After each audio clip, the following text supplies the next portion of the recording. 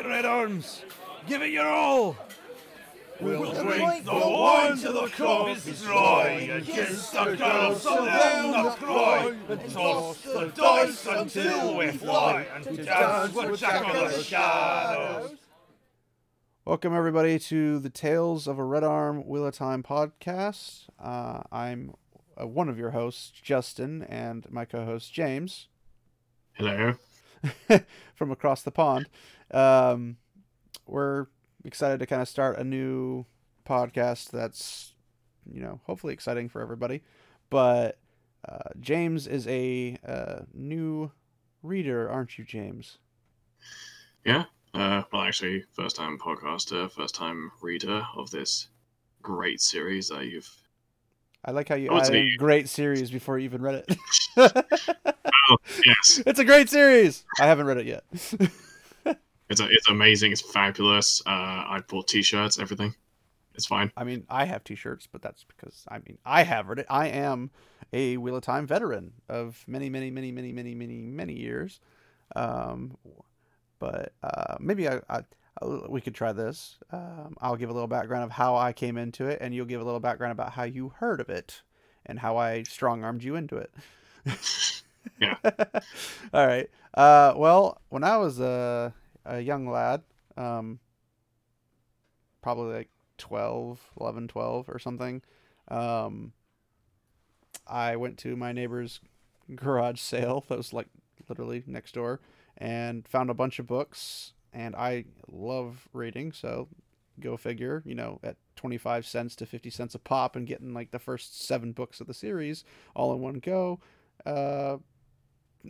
Pretty much would have been stupid of me not to do it. And of course I wasn't stupid. Haha. I read. I had knowledge. Go to school, kids.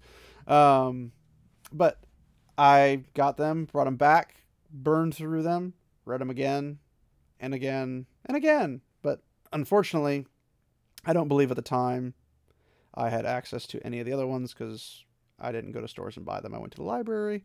And I don't know if they were out at the time or not. I didn't really honestly look because I just thought that was the whole series. But that's what you get when you're 11 or 12. So that was my start of it, the journey. And now it's been decades later. And I still basically go through the series at least twice a year, whether it be in audiobook form or in physical copy, or ebook or whatever. I have all of the above. But... So yeah, that was how I got introduced into it. I mean, I got the D&D books for, I think it was like 3rd edition or 3.5 edition, because I loved the story so much. I thought I could create my own world from it, and inside the universe, of course. But so yeah, that was my intro. What about you, James?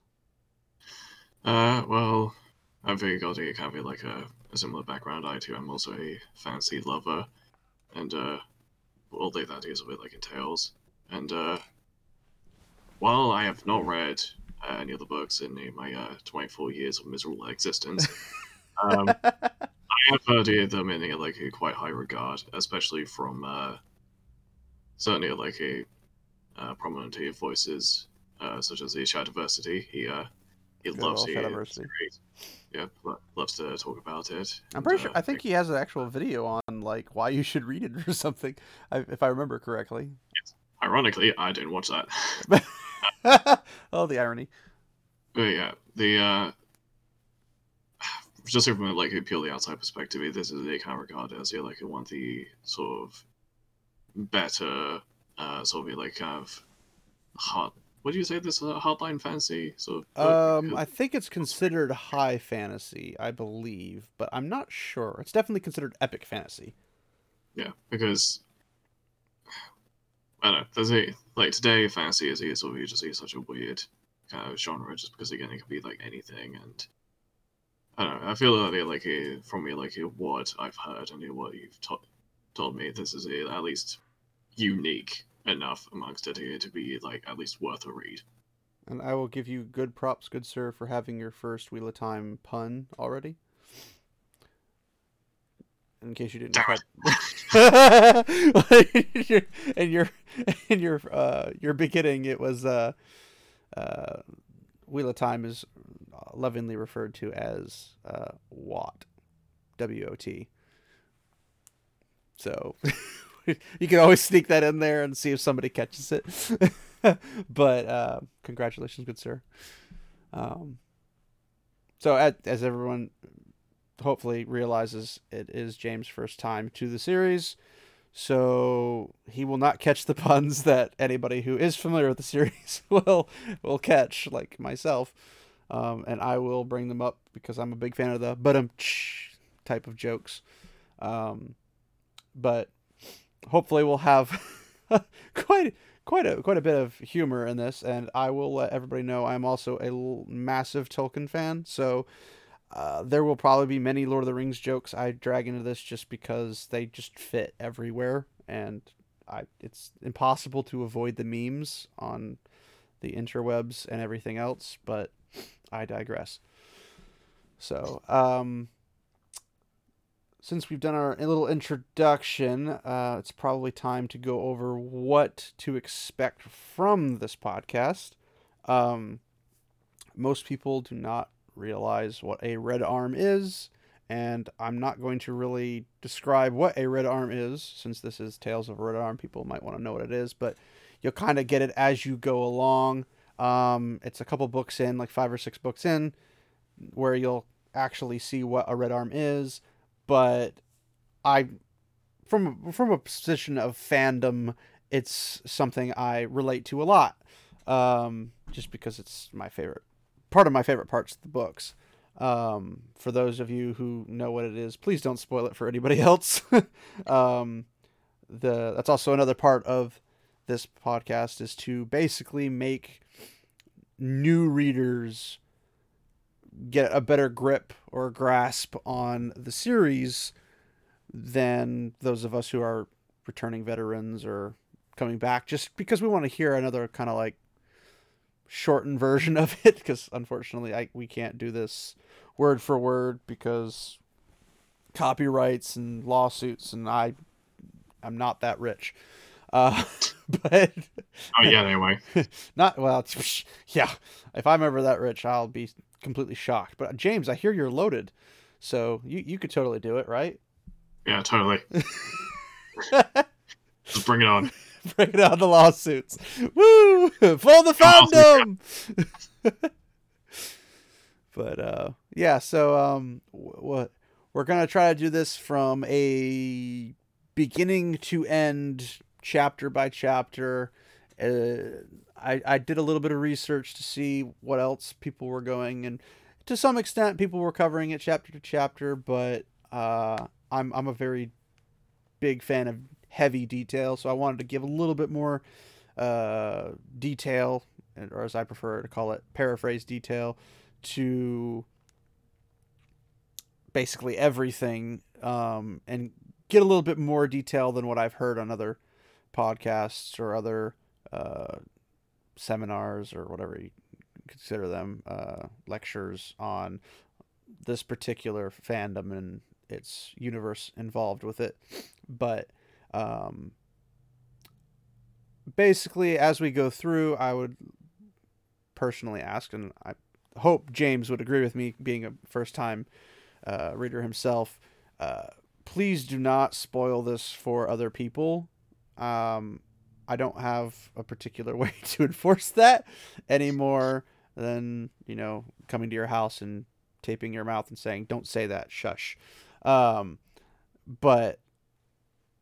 just out of the kindness and, more of a welcoming feel to any of the newbies, so to speak, that are new to the series and are interested, because obviously they have the Amazon TV series version adaptation of this coming out. More people will become interested, hopefully, in the series, particularly from my particular favorite viewpoint of the book series specifically. And then as the series comes out, we'll see what it's like. I've never been particularly fond of adaptations of any type, but hey, they pulled it off with Lord of the Rings. Maybe they'll shock me and pull it off with a TV series for The Wheel of Time. I would die happy if they did, but I'm not particularly sure where they're going with it. And maybe at a later point, after we've finished the first book or two, because we should be done that well before they finish production on Hopefully. on the TV series. I mean, you never know. I mean, they didn't really give any like time frame of how long it'll take to do what and when, where, and why, how. But as far as I'm aware, they're still in casting, so we have some time. But if we finish the first couple books and they give more information, we might pause and do kind of a special episode or something about what's going on. But as it is, there are plenty of sources of information from YouTube, Wheel of Time podcasts, as well as any other Wheel of Time podcast is probably covering it in some semblance or mannerisms. But I digress. So basically, the purpose of this podcast is to basically give everyone the ability to either recap it or come through it for the first time as a first experience and get a little bit of detail on something that they might have missed through their read through. But it's also a read along, so we encourage you guys to read it. Join us for whatever chapter it is we're going through. We're going to attempt to do a chapter per episode, but as somebody who's read this series, I'm very much aware some of these chapters are a bit bulky. So if it does become a little long, we might do a little bit of editing and split it if we go through it without realizing how long it is. Or we'll just try to we'll read it and be like, that's a little bit long. Let's try to cut it up, and then we'll just split it before we even have to edit it, which would be interesting. I'm not a heavy production familiar person. I don't know, James, are you? Nope. So yeah, we're doing this. I can pretty much just turn my microphone on, and that's pretty much it. Hey, tech savvy. I like to hear that. But we're not a big crew. We're not run by like a million people that can just we have the guy, the camera guy. We're what? We're like 2.5 people right now, aren't we? 2.5. I mean, sure. I mean, I'm just counting it like your artist friend or whoever. Oh, sure. Yeah. Yes. My friend, the artist, who will be hopefully dropping the art for this soon, but she does have a job, so yeah, that's why I'm only considering her half person at the moment. Yes, but she, I don't think she's going to be doing artwork for every single episode. I think she's just doing it for the series. So hopefully that'll be introduced at some point. At the moment, I do not have anything to really fill it in because I want it to be kind of unique, but I also don't want to get sued. So we'll see what we can pull off. But yes, I guess we are a 2.5 man woman crew. But throughout the series, maybe we'll grow, maybe we won't. It all depends on how the future arrives, I guess. But something aside from just being a new read through, what we would like from you, the viewers, I guess viewers is a term for audio, I guess listeners is the proper term, I believe. For you, the listeners, would be take a couple notes. You don't have to note the entire series unless you prefer to do it that way, but take notes. I would recommend not in your physical copy because that's going to take up a lot of space probably, of the detail of when you have a character introduced. Write down what you think they are, and then we can have people compare notes and see how everyone views a same character, a nation's culture, the economical system, just so we can kind of delve into the overarching world that Robert Jordan, the author, made so fantastically, in my opinion. But that way we can have some discussion off of that. We'd also like to do questions and anything like that if you guys have. There may not be questions in the first couple episodes, and they may be hit or miss depending on how. I think this is where the viewership comes into play. I'm not expecting, a couple thousand people to show up on the first day, but hey, you never know. I don't know what other podcasts are getting in terms of traffic, and I don't know how many people are even interested in a detailed synopsis, if you will, of the series, or a detailed paraphrased synopsis of the series. Well, this is purely just a passion project, isn't it? Yeah, it's a Well, passion project. I mean, for you, I'm literally being held hostage here. But hey, we've already heard how great you think the series is, and you haven't even read it yet. Yes. So it's a passion project for both of us now. You're stuck with me now. Yeah. On a related note, I do not have a man standing behind me with a gun. Well, I did not pay him to say that, but so but as we go along, keep your notes. Let's have interaction. You can email questions to talesofAredArm@gmail.com or visit us on Facebook or Twitter with Tales of a Red Arm. Both of them. I mean, Twitter's at Tales of a Red Arm, and Facebook is just Tales of a Red Arm page. As we drop episodes and whatnot, we're gonna update them, or I should say, I'm going to update them unless James wants it on this. Do you want this responsibility of all this socialization? No, okay. No, trust me I'm that. gonna have to block him after the first day from just sheer craziness. Yeah.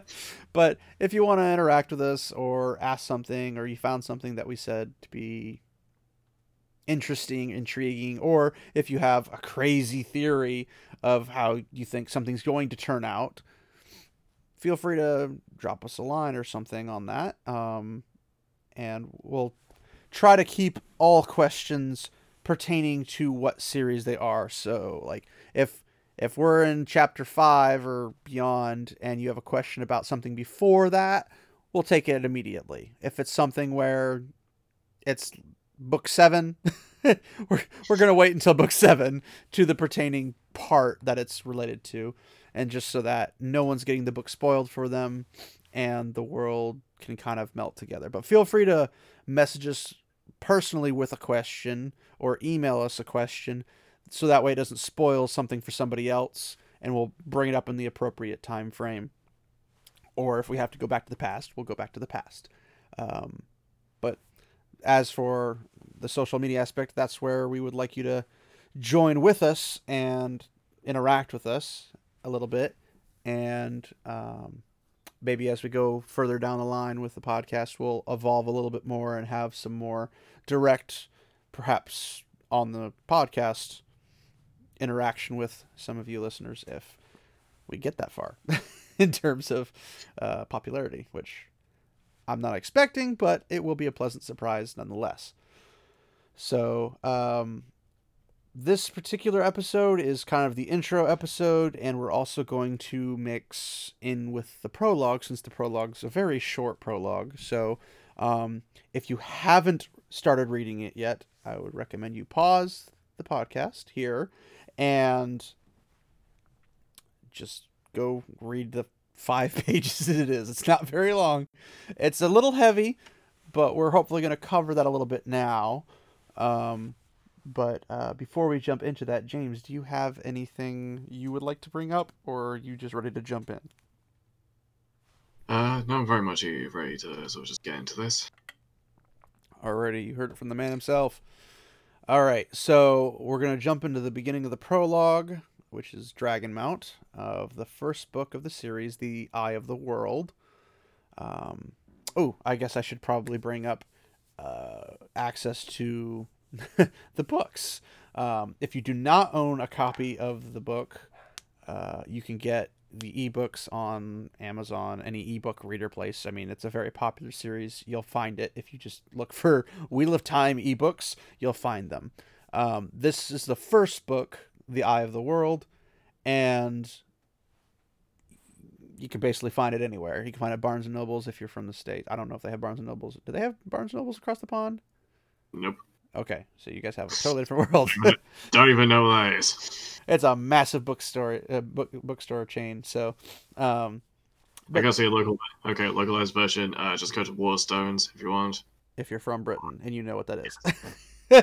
Because if you're not from Britain and you're not from the U.S., you probably have no idea what we're talking about. But more than likely, just you're thinking, oh, what's this mystical place he's talking about? I know. I'm like, I still don't know what it is. I don't even remember what it is because I don't have that great a memory. Woo. But if you're listening from another country or another region or something other than where we are, please let us know so we can hopefully help track down a copy for you. I know that I have tried to find a Korean copy, and it does not exist for a Korean family member. But I digress. You can find it on Amazon, basically anywhere, and I know Amazon has their own region-based systems because I've personally ordered from Amazon Japan, which is always great when things are literally stuck on that particular Amazon and nowhere else. But who knew? I could still get it here in the States. Um, but if you have any questions concerning like what books and what order, there are extensive lists on the line, but feel free to ask us and we'll be more than happy to help you. Although I might be more help than James since James is again new. So this will be an interesting breakdown for that. But maybe at some point, if we ever can afford a website, we can post a link to where to get them for you that way, depending on how far down the line that is. But again, feel free to pick up a copy, or if you already have a copy and you want to have another copy to mess up and write notes and stuff into it, by all means, pick up another copy. I'm pretty sure the paperbacks are like $8, so at least here in U.S. currency, it's not that much at all. But if you can manage to get yourself an ebook copy because you prefer that, I believe they have page numbers on some of them, but I don't know about all of them. Um, and if you prefer to have audiobook format, I love the audiobooks. Michael Kramer and Kate Redding are like the best of all time in terms of my personal favorite narrators. And they do a fantastic job of bringing each character alive. And it's interesting to see how they evolve everything as they go and as they particularly learn as the series continues. And it's a great way to do that. So I digress again because I'm really good at that for some reason, because I can talk for a long time, which is why I'm doing a podcast. So here we go. Prologue, Dragonmount. So I guess, James, since you have just read this recently, would you like to give, I don't know, a paraphrase, or if you wanted to start out with a initial reading, since we can't read everything, just to kind of get your view of the detail? What do you say? To ramble more or try and do a in-depth reading? Or both, because we're gonna Or ramble both. anyway. So This is not, I think, has been nothing but ramble. It's fine. hey, it's the first episode. We gotta warm up to this. We're amateurs. We gotta get used to this and become professionals by the next episode. I'm totally pulling your leg. We're not gonna be professionals by the end of the next episode. But yeah, Somehow, actually going worse. well, if you want to read just a little snippet of starting at the palace, and kind of just read that first whole paragraph, ending with peripheral things. Why don't you go ahead and read that? Okay. The palace still shook occasionally as the earth rumbled in memory, groaned as if it would deny what had happened. Bars of sunlight casting through the rents near the walls made motes of a dust glitter where they yet hung in the air. Scorch marks marred the walls, the floor, the ceilings. Broad black smears here across the blistered paints and gilt of the onesie bright murals. Soot overlaying crumbling freezers of men and animals, which seemed to have attempted to walk before the madness grew quiet. The dead lay everywhere, men and women and children, struck down in attempted flight by the lightnings that flashed down every corridor, or seized by the fires that stalked them, or sunken into the stone of the palace. The stones that flowed and sought, almost alive, before stillness came again. In odd counterpoint, colorful tapestries and paintings, masterworks all hung undisturbed, except where bulging walls had pushed them awry. Finely carved furnishings, inlaid with ivory and gold, stood untouched, except where rippling floors had toppled them. Mind-twisting Hadir struck Hadir at the core, ignoring mere peripheral things. Alrighty, Okay. we'll stop there and start the discussion from that. That detail though, Yeah. that's a pretty heavy detail for the intro lines to this quite detailed series. And that's always been like a big thing of mine that I'm a huge fan of, is the amount of detail. I mean, in that alone, that's a vivid picture, just boom, right in front of you as you walk in the front door. So, I Well, mean, it instantly sets the scene and also built quite a strong mental image. he basically painted a picture and hung it on your wall. I mean, it's pretty detailed, which I really do enjoy. Even like the things like the scorch marks marred the walls, the floors, the ceilings. Like, you're like, wow, why are there scorch marks? Well, guess what, people? We are about to find out. um, was there anything particularly like attractive for you in terms of like drew you to the intro as like, this is interesting, or did you find it kind of a little too heavy for your first read through? Well, let's see, quite heavy on the details here, but not so much. Not so much Well, heavy, or it starts here like the ball rolling for the atmosphere. but Because well, did you like it? Was more or less I'm yes, asking. So you did uh, like how it was kind of just like filled and almost alive in your mind. yeah, it's definitely long, but it's sort of doing a slow build, Well, or at least from my perspective. the slowness is only the downhill roll before you hit that wonderful ramp that you go flying off of.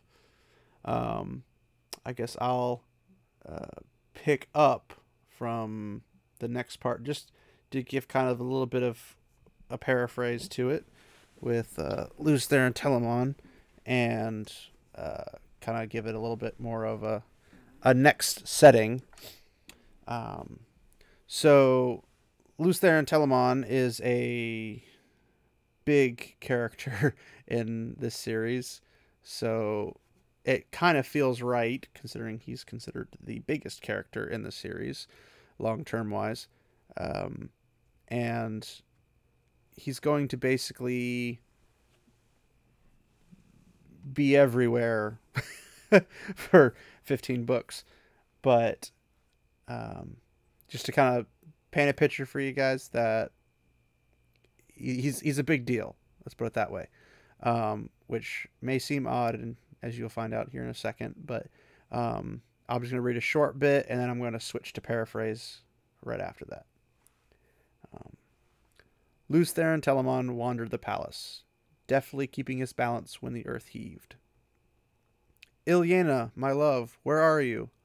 The edge of his pale gray cloak trailed to the blood as he stepped across the body of a woman, her golden-haired beauty marred by the horror of her last moments, her still open eyes frozen in disbelief. Where are you, my wife? Where is everyone hiding? Now, that little section is a lot of wow and a lot of punch to the gut when you kind of like realize that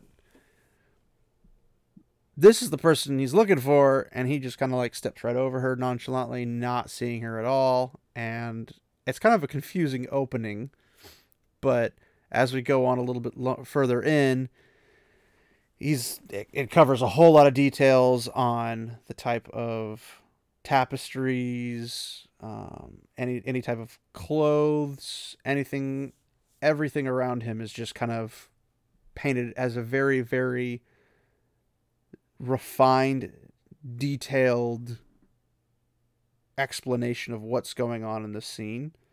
And as he's just going around looking for Ilyena, his wife, and he's trying to bring her to see something, but they don't really necessarily go into what it is that he wants her to see, but he's laughing and ignoring everything around him and how dead it feels in there, pun intended.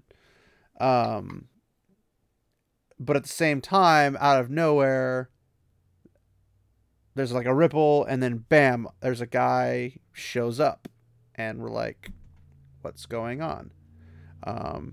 If you want to, James, you can read the part where it says behind him the air rippled. You see that? Go ahead and just read that up to the part where right before it says Lord of the Morning.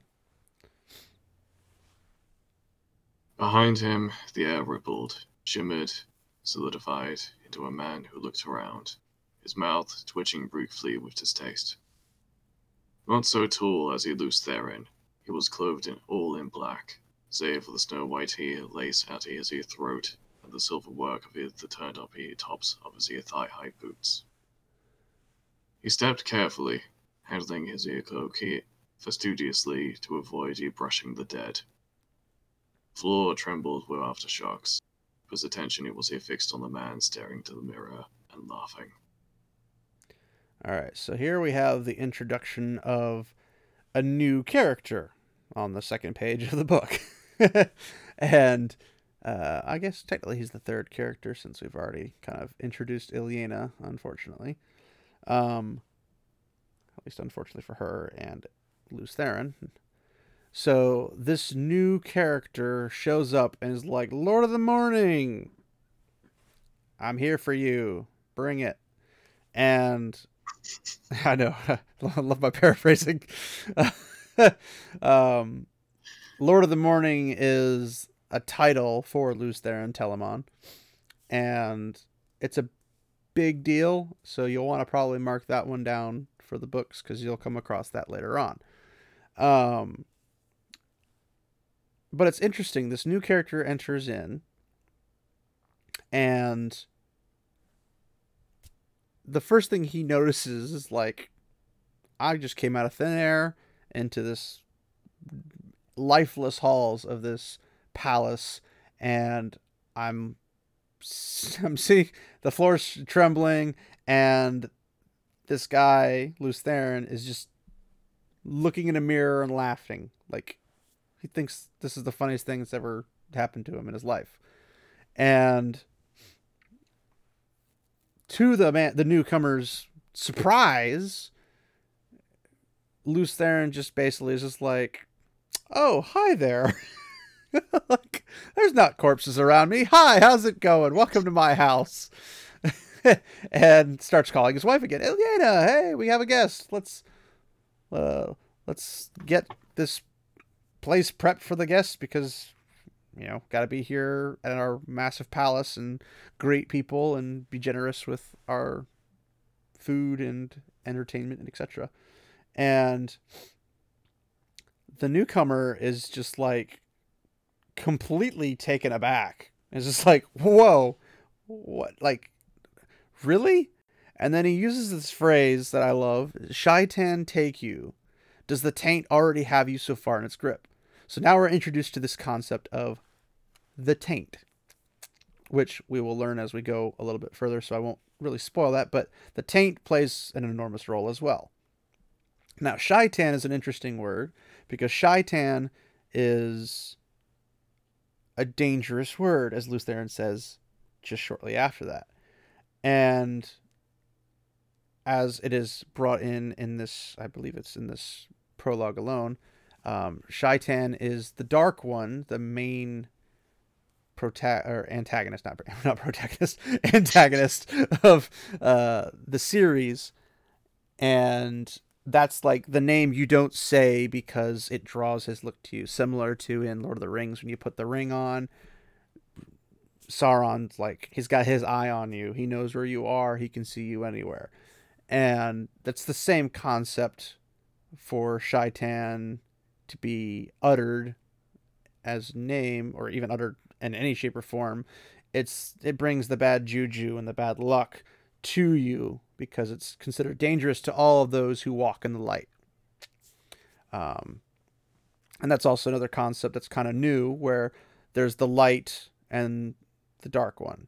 So the light is obviously the good side, where the dark is a bit, obviously the Dark One himself is the opposite of the light and the opposite of the creator, who I believe is introduced a little bit later, but is basically the most simplistic form of this entire series if you were to jam it into a nutshell.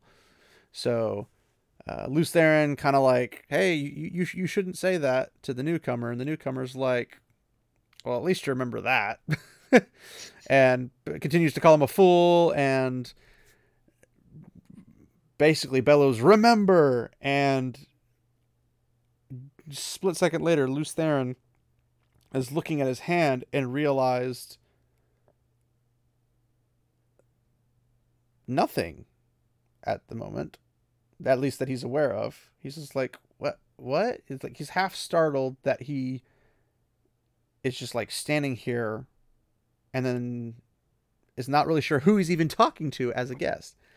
And then the newcomer is like, I was once called Ellen Morin Tedroni, but now, and then Lews Therin whispers, Betrayer of Hope, which is also a title that is not nearly as popular as Lord of the Morning in the series, but it's definitely a noteworthy footnote, whatever you want to call it. And then basically Ellen Morin Tedroni, the Betrayer of Hope, basically has his introduction. And from that introduction, he remembers, or he reminds, I should say, Lews Therin that, yes, I am the Betrayer of Hope, but other people call you Dragon, and you didn't like that name, but I embraced my name as Betrayer of the Hope. So then he refers to Lews Therin as Kinslayer.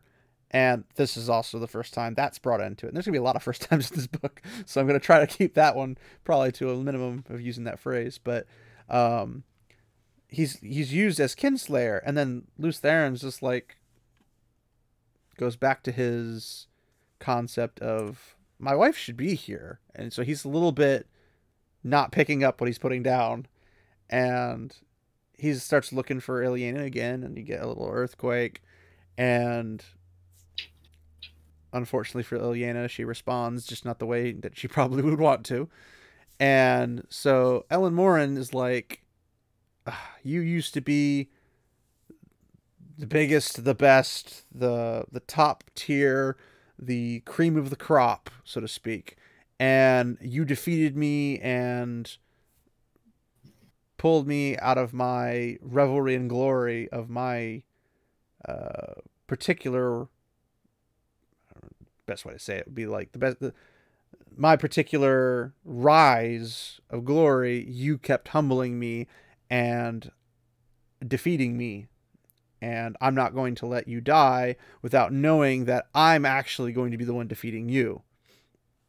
But of course, Lews Therin just completely ignores Ellen Morin, and just it's like, man, my wife, where is she?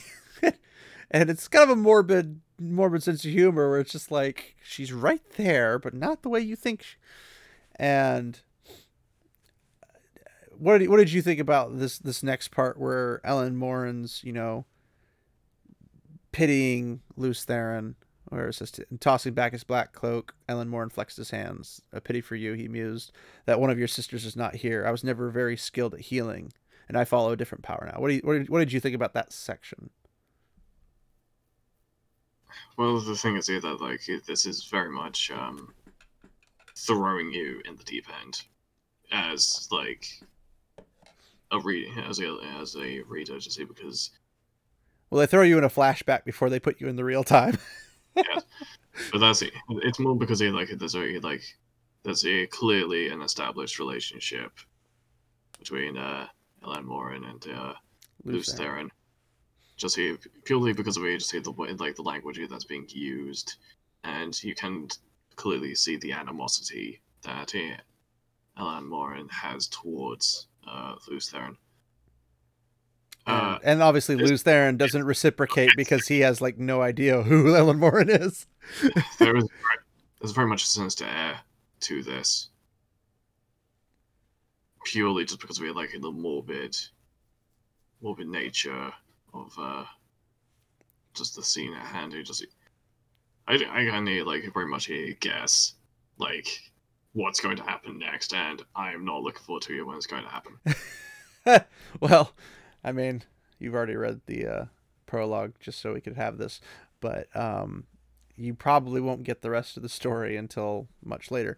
But essentially, from this, it seems that Elan Morin uses Shaitan, the Dark One's form of healing, to heal Lews Therin, because you get this reference to, it's a pity for you, he mused, that one of your sisters is not here.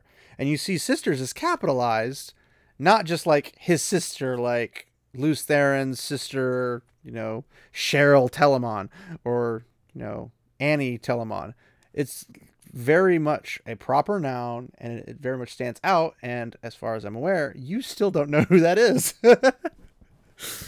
So...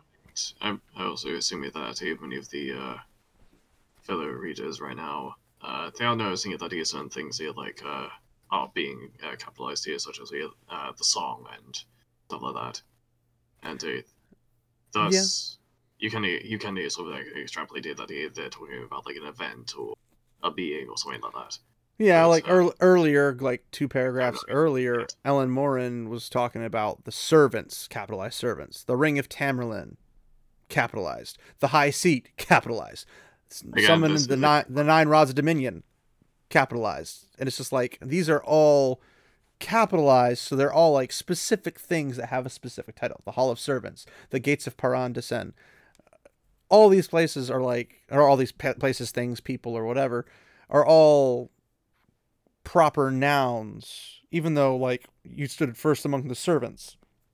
Well, it could be like the butler, the leading butler. Like that's what you would assume if it was lowercase servants. But because it's capitalized as a proper noun, it brings forth whole different meaning, which it doesn't really capitalize off of now.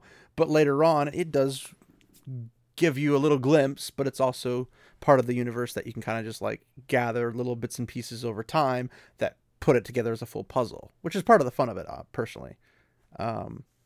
So basically, Elan Morin's like, be healed, Lews Therin, and then boom, Lews Therin just pain. Lots and lots of pain, just wailing, and just basically just, it was not pleasant. It was very, very much agony on the worst possible level, and basically goes until he can't scream anymore, and it goes away over a very slow period.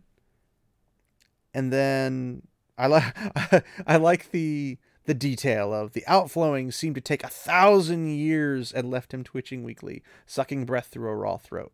Another 1,000 years seemed to pass before he managed to heave himself over, muscles like a jellyfish, and shakily push himself up on hands and knees. It's like hyperbolic detail, anyone? Like 1,000 years passed? No, but it's what it felt like. It's like when it's like, man, it felt like 10 years passed before I could get my food because I was so hungry. It's just like that super hyperbolic overkill of language to explain something, but it's actually kind of interesting, honestly. It's just like you're not going to expect any like boring old phrasing of like the outflowing seemed to take 5 seconds and left him twitching weakly, sucking breath through a raw throat. Another 5 seconds seemed to pass before he committed. Like, there's nothing drawing of that. So they're like, yeah, 1,000 years. Imagine what 1,000 years of pain would feel, and then the 1,000 years of pain receding pain. So like pain moving at such a slow pace to recede to the point where you're going from extreme pain, like you got hit by a car, to you feel fine.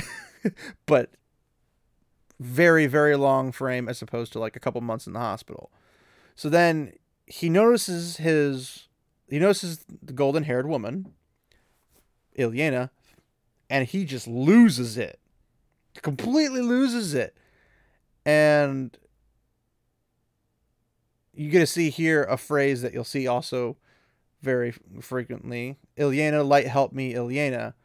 Light help me is a common phrase used by typically the non-followers of the Dark One. So it's a common phrase that you'll see anytime light is used, and it's capitalized light. It's the light. It's the good side. It's the good versus evil dynamic. It's the good side. And he just loses it, sobbing, crying. And then Ellen Morin's like, hey, you want her back? You can have her back. And as he now announces Shaitan as his particular title, the Great Lord of the Dark, which is a term specifically used by followers of the Lord of the Dark. And no one else calls him that but his followers. And he's like, hey, the Great Lord of the Dark can make her live again. Subtle look at necromancy, but not quite on the necromancy you might hear from like World of Warcraft or any other popular series that is like, hey, we have necromancers, we could just take a dead body and poof, make it a standing puppet. It's legitimate renewal back to how they were, but with something else swapped out, essentially. Like the soul and the passion of the individual would no longer be there. And then Lews Therin, seemingly lucid, basically looks at Ellen Morin, and Ellen Morin's like, oh, whoa, and backs up. And he's like, it's taken 10 years, and Ellen Morin just like stops him, like, ho, 10 years. We've been doing this since the turning of the wheel. Now keep in mind, the wheel is capitalized. That's the wheel of time, which will also be introduced later on. So you're going to get kind of like a raw intro, and you're like, I don't understand a lot of things. Well, a lot of those things will be introduced right at the beginning of the next episode, or in this case, the next chapter, which would be the next episode.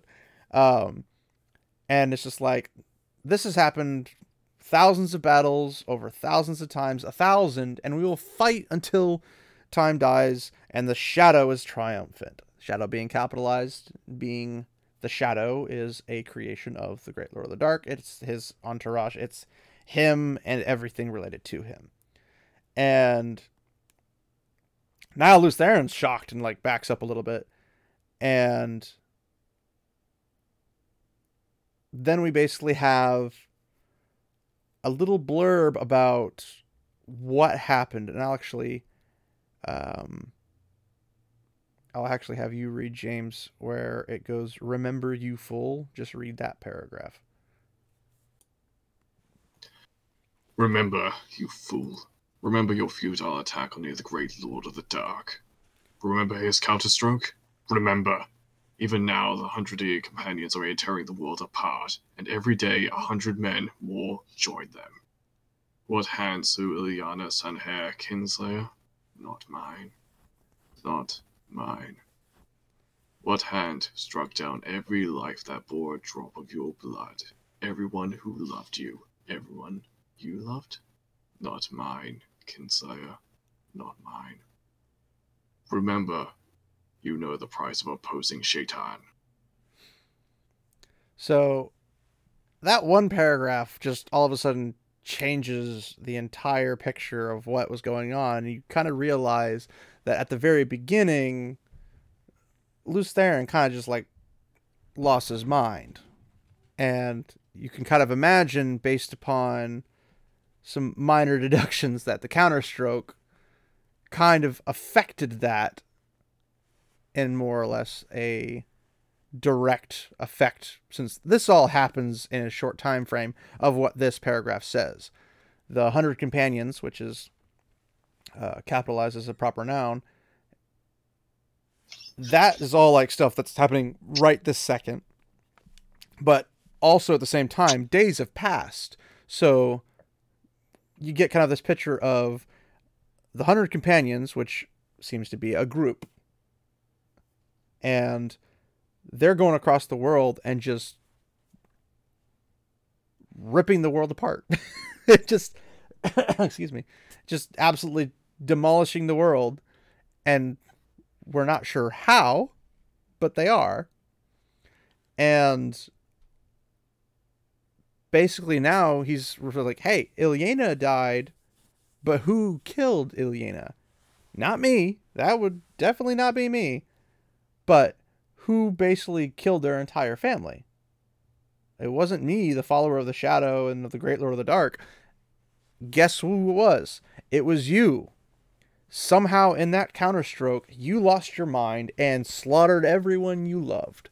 And it's just like, now Lews Therin's looking around and just seeing everyone he knew and loved, everyone he was related to, and the servants that served him, not capital S servants, but like just the servants, the people he knew from his childhood, everybody just poof, just grotesquely slaughtered in this palace, just littering the palace.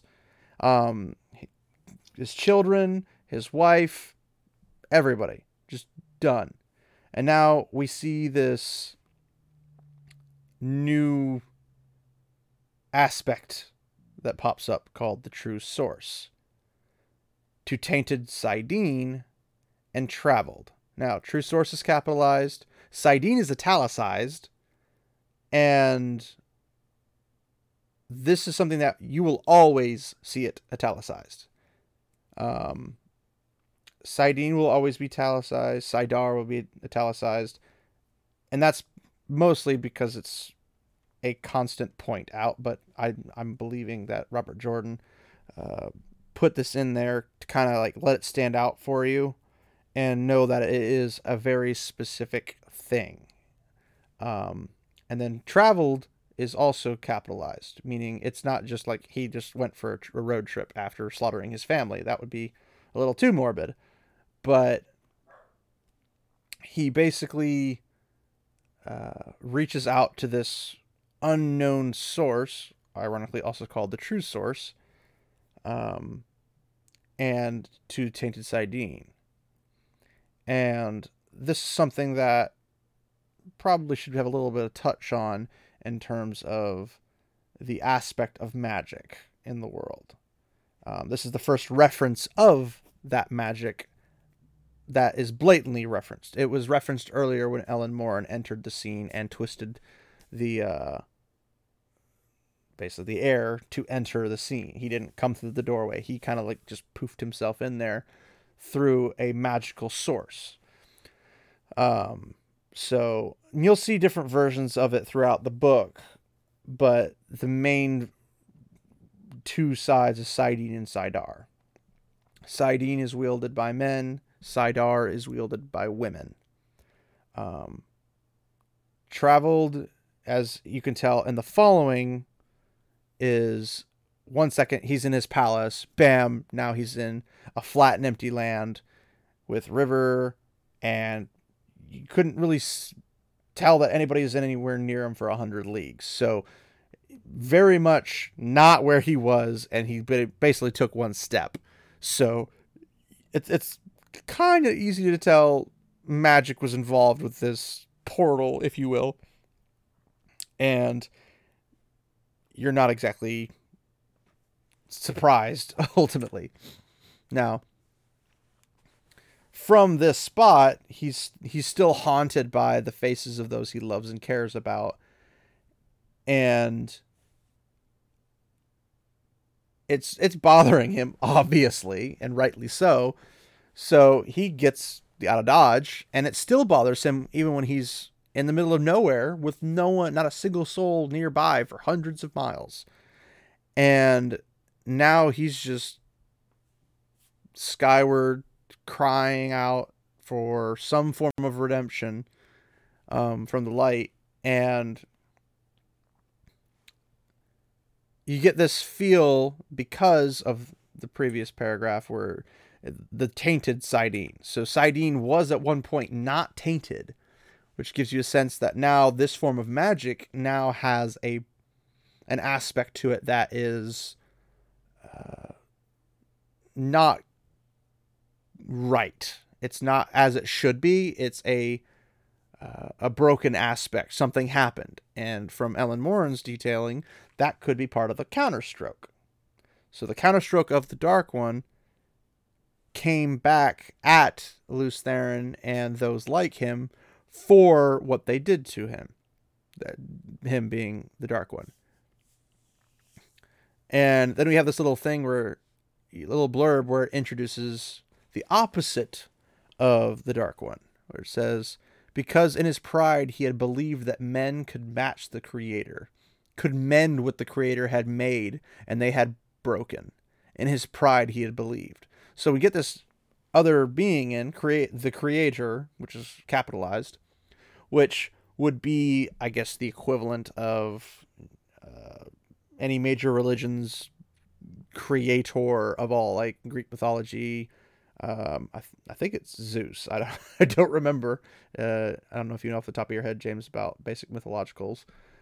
Norse mythology, was it Odin was the creator? Yeah. So like you have that, the big kahuna himself that basically is like, bam, world, have a good day. But it's more, Robert Jordan seems to take a deistic approach where the Creator kind of like shows up, makes it, puts the Dark One in what appears to be a prison of some sort, and basically mankind broke that prison without realizing it. And in their attempt to patch it back up, they thought they could because they had magic and power, and they thought they could be on the same tier as the person who created it all, which is always a funny concept to me personally, is like, yeah, I'm just as strong as the person who created me. I'm like, cool story, bro. How's that work out for you? And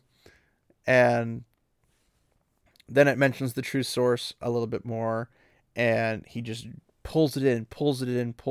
Light, forgive me, Ilyena. This last thing he says, and then I'll have you actually read the following. It's the third to the last, or fourth to last paragraph indent anyway, where it says the air turned to fire. Okay. The air turned to fire. The fire to light, liquefied. The bolt that struck here from the heavens would have seared and blinded any eye that glimpsed it, even for an instant. From the heavens it came, blazed through Lews Therin Telamon, bored into the bowels of the earth. Stone turned to vapor at its touch. The earth thrashed and quivered like a living thing in agony. Only a heartbeat did the shining bar exist, connecting ground and sky. But even after it vanished, the earth yet heaved like the sea in a storm.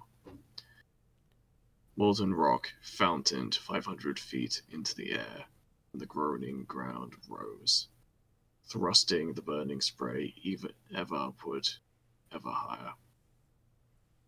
From north and south, from east and west, the wind howled in, snapping trees like twigs, shrieking and blowing as if it aided the growing mountain ever skyward. Heavy. Pretty heavy, especially considering the topic. What are your thoughts on the previous actions since he became lucid and realizing what he did?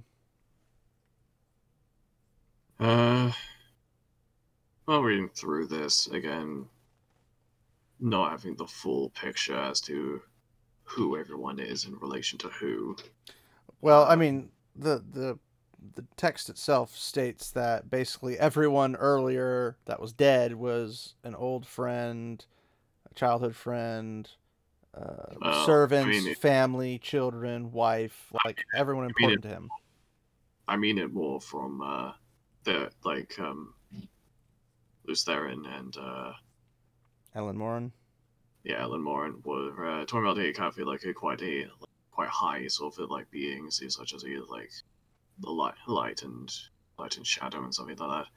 Mm-hmm. But then you just need to see Luz Theron just do this, like a little unexpected, but Well, again, it comes out of nowhere, but I mean, imagine how you would feel if you had gone insane, not realized it, and then someone's like, "Oh, let me remove that insanity for you," as painful as it might be, and all of a sudden you now just realize everyone you loved is dead, and it's because of you.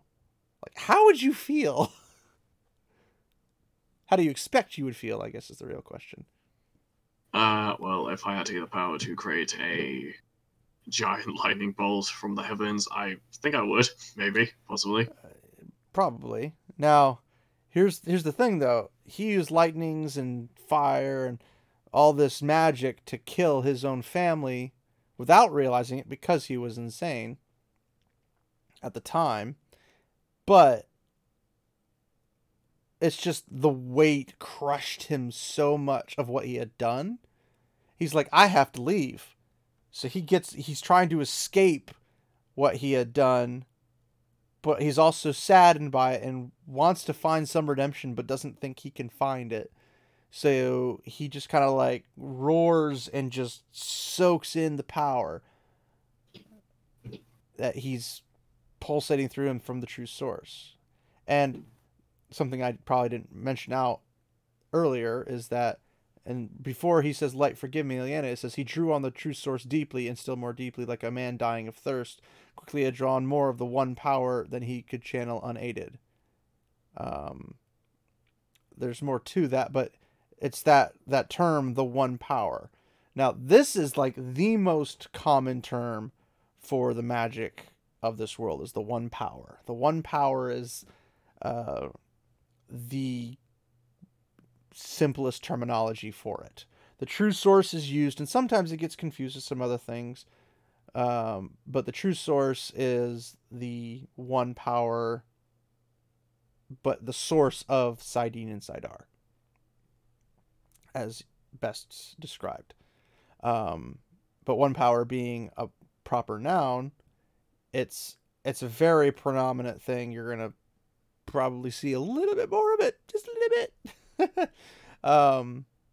So now we have him basically blasting the ground with this one power and rising this growing mountain that just keeps seeming to go up and up and up, and it just becomes a massive mountain. And after the wind dies and everything, Lews Theron's gone. Don't see him anywhere. No idea what happened to him. He's just gone. But then this the river that was right next to it gets pushed away because this mountain came out from flat ground, I might add. It just literally just changed everything. It just poof out of the ground. And there's also this little island that the river splits around, and that island is kind of a big deal in some semblances, at least to the story in large. So keep that one put in your notes. And this mountain, obviously, because of how much description put into this from Robert Jordan's perspective, it's going to be kind of a big deal too. So big tall mountain, keep that one in your books in your notes to keep an eye out for later, because it's going to be kind of a big deal. So it just basically becomes really quiet, and all of a sudden, again, the air shimmers, and bam, Alan Moore shows up again. But now he's like ticked, like really ticked. He's like, "You can't get away from me. I snap between it.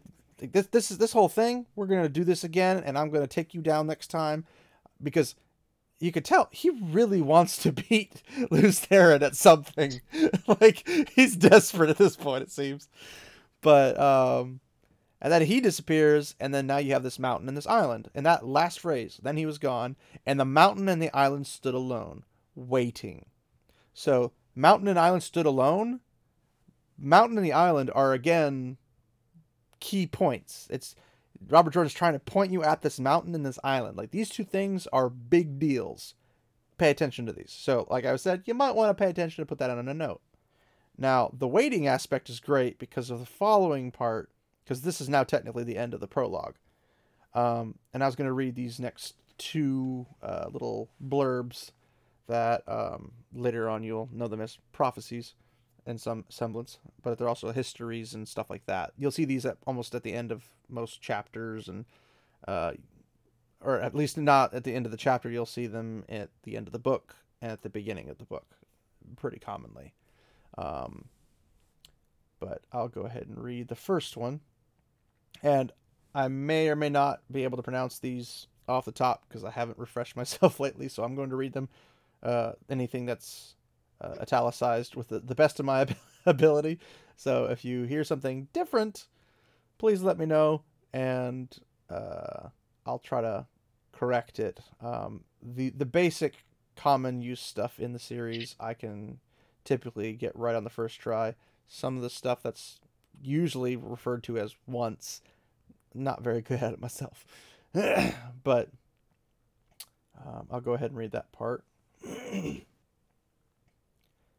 And the shadow fell upon the land, and the world was riven stone from stone. The oceans fled, and the mountains were swallowed up, and the nations were scattered to the 8 corners of the world. The moon was as blood, and the sun was as ashes. The seas boiled, and the living envied the dead. All was shattered, and all but memory lost, and one memory above all others, of him who brought the shadow and the breaking of the world, and him they named Dragon. For Meleth Nin Terran Alta Camora, the breaking of the world. Author unknown, the Fourth Age. The second part. And it came to pass in those days, as it had come before and would come again, that the dark lay heavy on the land, and weighed down on the hearts of men, and the green things failed, and hope died.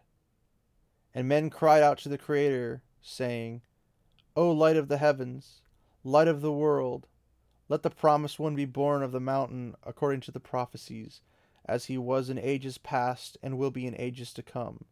Let the Prince of the morning sing to the land, and that green things will grow, and the valleys give forth lambs. Let the arm of the Lord of the dawn shelter us from the dark, and the great sword of justice defend us. Let the dragon ride again on the wings of time. From Sharal Drianan A. Kalaman. The Cycle of the Dragon. Author unknown, the Fourth Age. Whew! How's that for an entire history in 2 paragraphs? Does it feel any clearer for you, James? Yeah. No. But such is the way of things. Well, it's keeping you on your toes. It's pulling you into the book. It's like, if you want more information, you got to keep reading. Yeah. There's several characters, concepts, and just elements here that are just introduced and not explained, because the idea wouldn't make sense in context for the characters to, say, you know, blah, blah, blah, and just because people don't talk like that. But, well, normal people don't. No. I did find it interesting because it's like he's handing you a little biscuit and saying, hey, here, you want more of this? I got more where this came from. You just got to keep reading. And you what?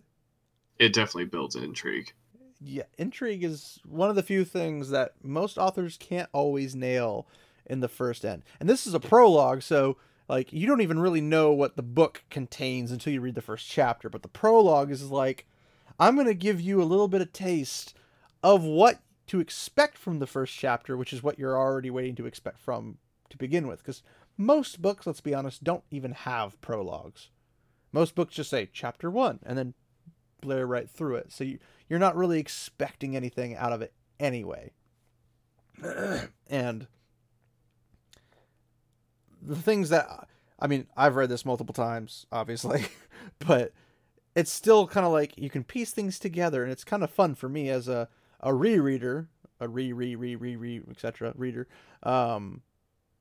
that you can still pick up on some stuff. Like how much in these last 2 paragraphs, which are basically prophecies and histories, how much is like stands out, like shadow, land, world, again, world, the shadow, the breaking of the world, dragon. Like in the first paragraph of that, all those things are highlighted. So it's like, okay, the land. What is the land? The world is the land. But the world's also capitalized, so it brings in a whole nother meaning on top of it. And when it says the shadow fell upon the land, it's just kind of like, it kind of got a bit dark. Not necessarily in terms of like they never had morning, but in terms of there was more sway held by the shadow than was probably held for a long, long time prior to all this happening. And it also shows kind of a different feel because the oceans fled, the mountains were swallowed up, and the nations were scattered to the 8 corners of the world. So it's not just the 4 corners of the world; it's 8 corners. That's scattered. It's like almost like having 2 planes of existence, but it's all the same planes of existence at the same time. But with the oceans flood and the mountains swelling up, that's terraforming. Like, because of these 100 companions and because of what Lews Therin Telamon does with how he can just like create a mountain out of nowhere, literally in nowhere, how he can do that out of nowhere. Imagine what we assume is the 100 companions, which be 100 people. Assuming there was just 100 people that could do the same thing, how much could you terraform the world, do you think?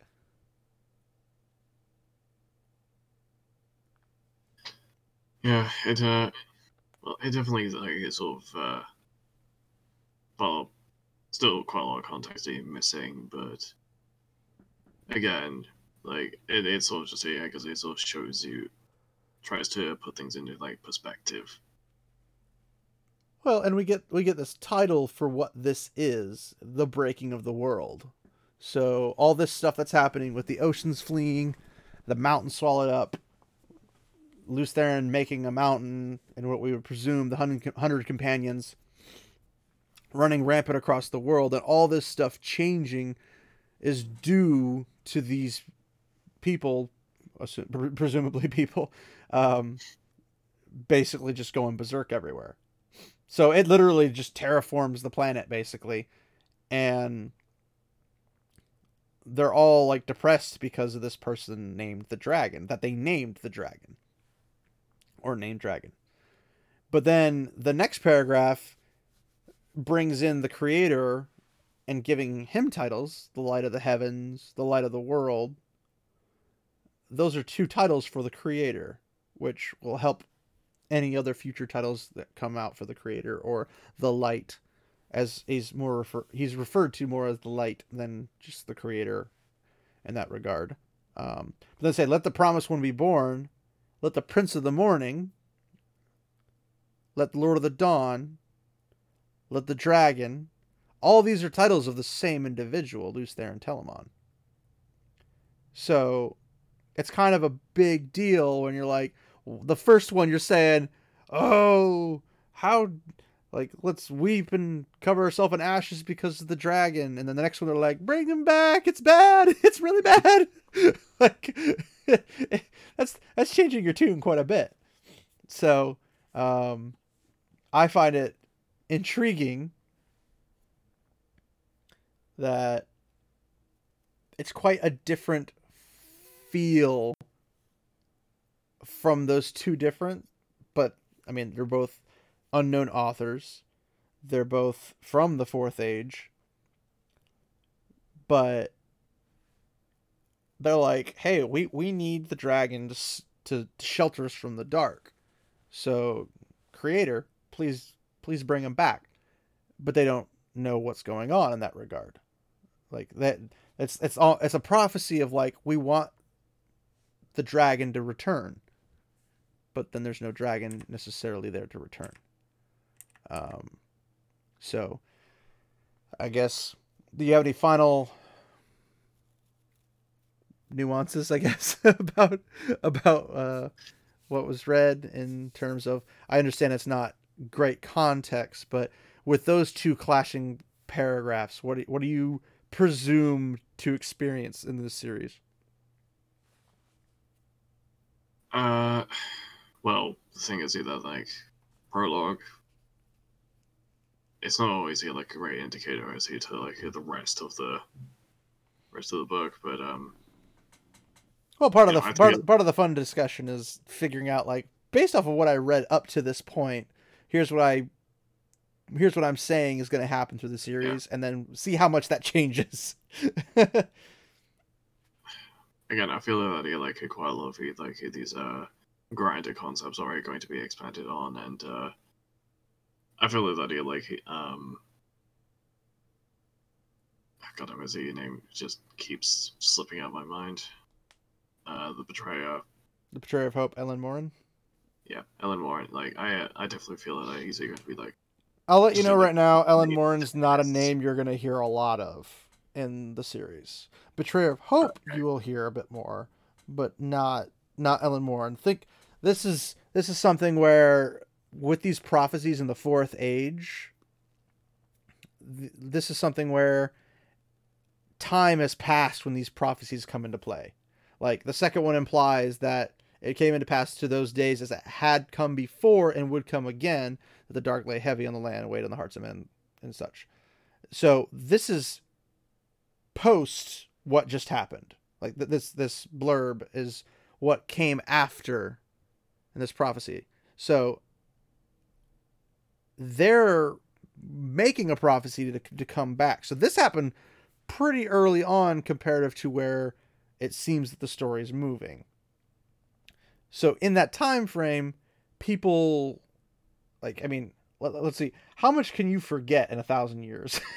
Like, and how many thousands and thousands of years does it take to make an age? Like, it's never really fully given a timestamp of what an age is. An age is a turning of the wheel.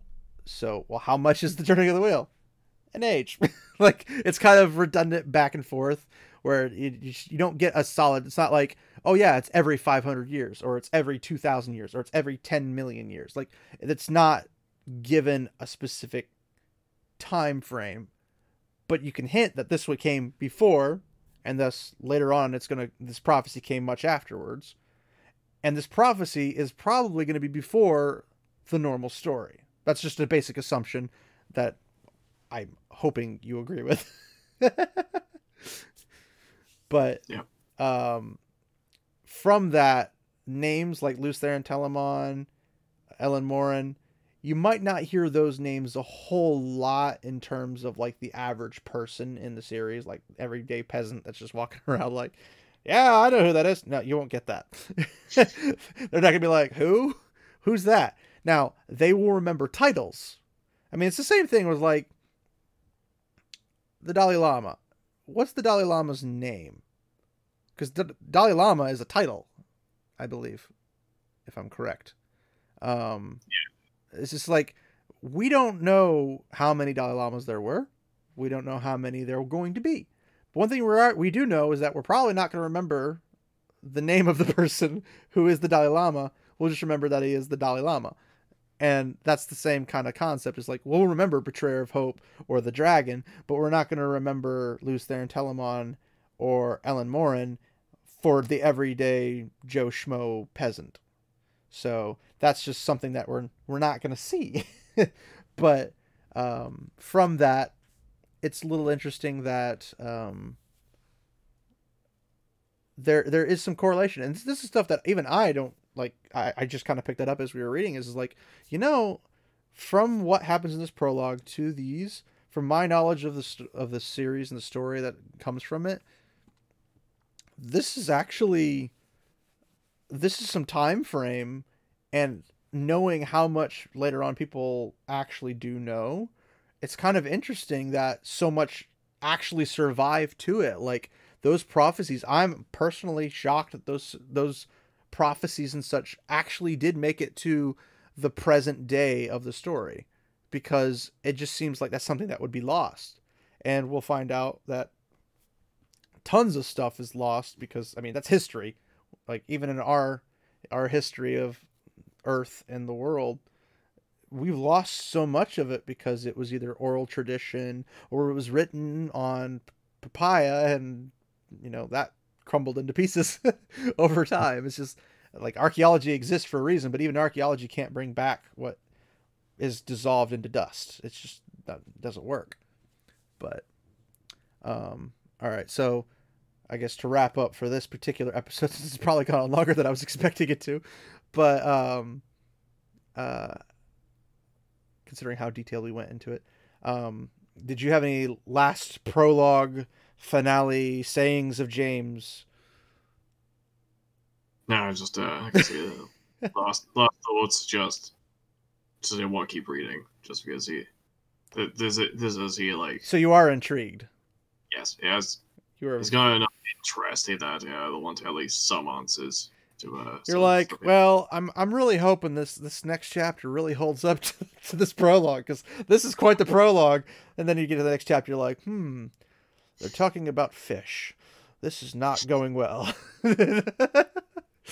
I mean, not saying that they are talking about fish, but it's like that's like the kind of intrigue buildup you have in a book. It's like, wow, this is a great epic prologue. Chapter 1, the cat was playing with the dog. What? It just totally changes the theme on you.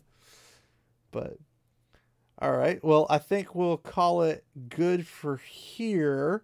Once again, feel free to reach out to James and I at Tales of a Red Arm on Facebook, or at Tales of a Red Arm on Twitter, or if you prefer to just directly reach us at talesofaredarm@gmail.com. We'll be happy and excited and more than happy and excited to communicate with you. And any reviews, I mean, hopefully we're at least slightly entertaining for you, but also my personal main goal, and I hope James gets this out of this as well, is that I want James to get the best experience on this series he can possibly have through this. And I know, because I'm a person where when I get a book open, I don't stop it until I'm done, and the world is dead to me until I'm finished it. So props to you, James, for doing this chapter at a time, because I literally am not capable of doing that, which I guess is why I'm the one who's the veteran bringing in the noobs, because I'd rather somebody else get into this just like I am passionate about this. And if you can't tell I'm passionate about this, well, you aren't listening well enough.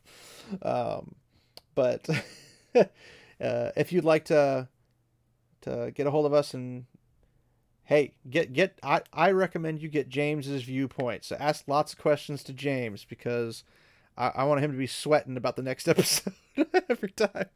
It's like, yeah, James, there's like 50 questions in here just for you. Ah, you'd love me so much. I try to help him a little bit, but I'm going to throw you to the wolves, James. Deal with it.